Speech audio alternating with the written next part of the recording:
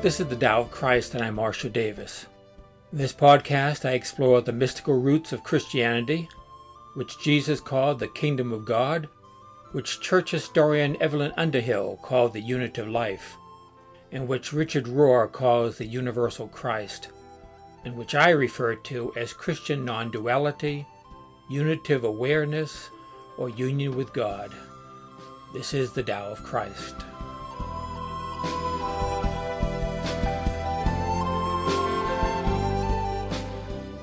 Good morning. This is Marshall Davis. This is another episode in which I am exploring the non-dual teachings of Jesus. Rivers have played an important part in my life, including my spiritual life. One of my earliest memories is fly fishing on the Wanlancet River with my grandfather. I was baptized by immersion in the Crane River north of Boston, where the river meets the sea, and I have often thought that was symbolic of my spiritual life. For many years, my wife and I lived at different places along the Ohio River Valley, in Cincinnati and in Louisville and in Pittsburgh. In Massachusetts, we lived on the Merrimack River. We seemed to migrate to rivers. One of my favorite spots throughout my whole life and to this day is Lower Falls on the Swift River in the White Mountains of New Hampshire.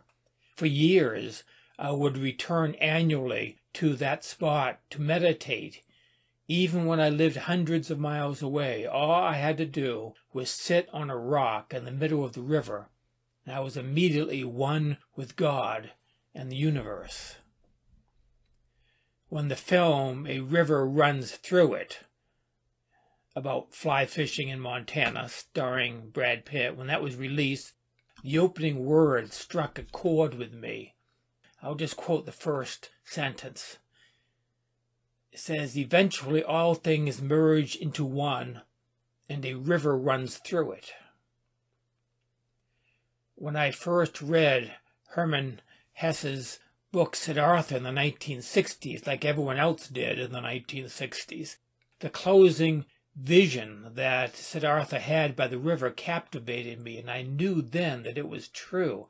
In fact, when I authored my modern retelling of Bunyan's classic Pilgrim's Progress a few years ago, which I entitled The Seeker's Journey, I recreated that scene in a dream sequence that the main character had before crossing the river into the celestial city.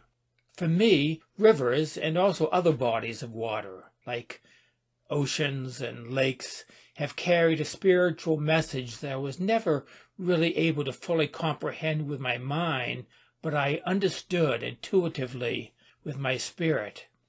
As Paul says, speaking spiritual truths in spiritual words. They speak of our true nature and our relationship to reality. You can never go wrong by meditating by a river. Rivers are the best spiritual director. In the Bible, rivers mark important moments in the life of Israel and the main characters of the Bible. The first sermon that I ever preached when I was a student in seminary was about the transformation that happened to Jacob at the Jabbok River. And of course, there are the many famous stories that take place at the Jordan River in the Old Testament and the New Testament, not the least of which was the awakening of Jesus to his true nature as the Christ at his baptism in the Jordan. In the Gospel of John, Jesus is said to utter these words on the last day of the Feast of Tabernacles in Jerusalem, which we call the rock in the wilderness from which flowed water. Paul wrote that that rock is Christ. Jesus said on that occasion, "Let anyone who is thirsty come to me and drink.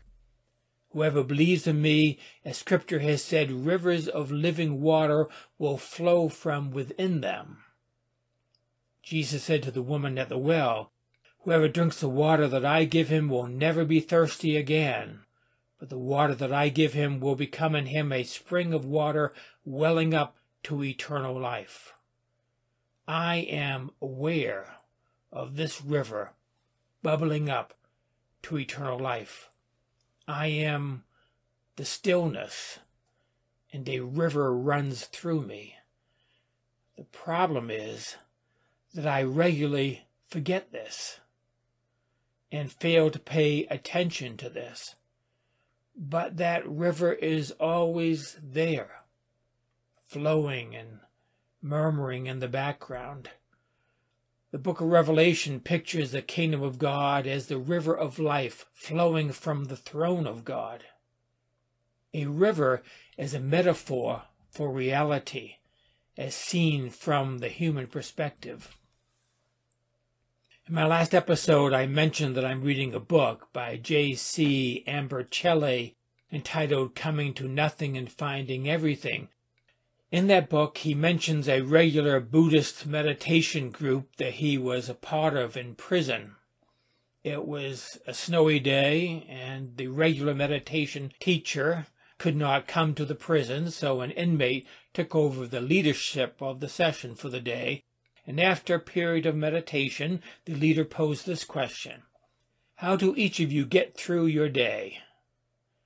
And he writes here, "The answers come slowly, grudgingly it seems, like something you'd hear at a prison AA meeting when no one does the steps.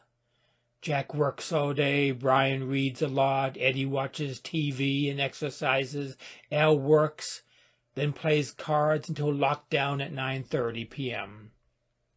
Of the 8 of us, not one mentions meditation, although 2 claim they study Buddhist Dharma. When it's my turn, I suddenly realize I am not mentally prepared, so I blurt out, 'I don't get through the day gets through me.' That's the way it seems to me. The day runs through me like a river. We can see ourselves as going through the day or as the day going through us. It really is a matter of perspective. If we are awareness and not a personal object in awareness, then everything goes through us. And isn't that really the way it looks? Everything appears to move through us, this spacious presence that is us. It is often said that we come into the world at birth and leave the world at death. That's how people ordinarily frame our lives. But is that true in our own direct experience? Do we come here and leave here? Or are we always here and things come and go? Back to the river metaphor. What exactly is a river? Is it the water? The water changes by the second. As Heraclitus famously said, "No man ever steps in the same river twice, for it's not the same river and he is not the same man." Is the river the earthen banks? Is it the riverbed? Is it the rocks in the river that it flows over? It's none of these things. Yet it includes all these things. It's the same with us. We are the open stillness through which life flows. We are not the objects that appear in awareness, including this human object that we mistake for ourselves. And yet objects, or seem to be objects, give shape to our lives, just as the water, the banks, and the rocks give shape to the river. The default human perception of our lives is that we are these meaty, fleshy objects called bodies moving through time. But when we actually look, we see that everything is moving in time through us, dwelling in eternity. A river of time and space flows through us. We cannot hold on to this time-space world or the things in this world, what we consider to be our lives, any more than a river can hold on to the water that flows through it. And yet the water shapes our lives, as do the banks and the sand and the rocks and the waves and the ripples and the sunlight glinting on the water and the water bugs flitting on the surface of the river.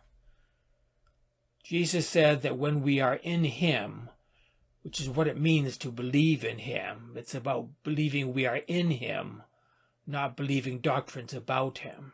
When we are in him, Jesus says, then rivers of living water will flow from within.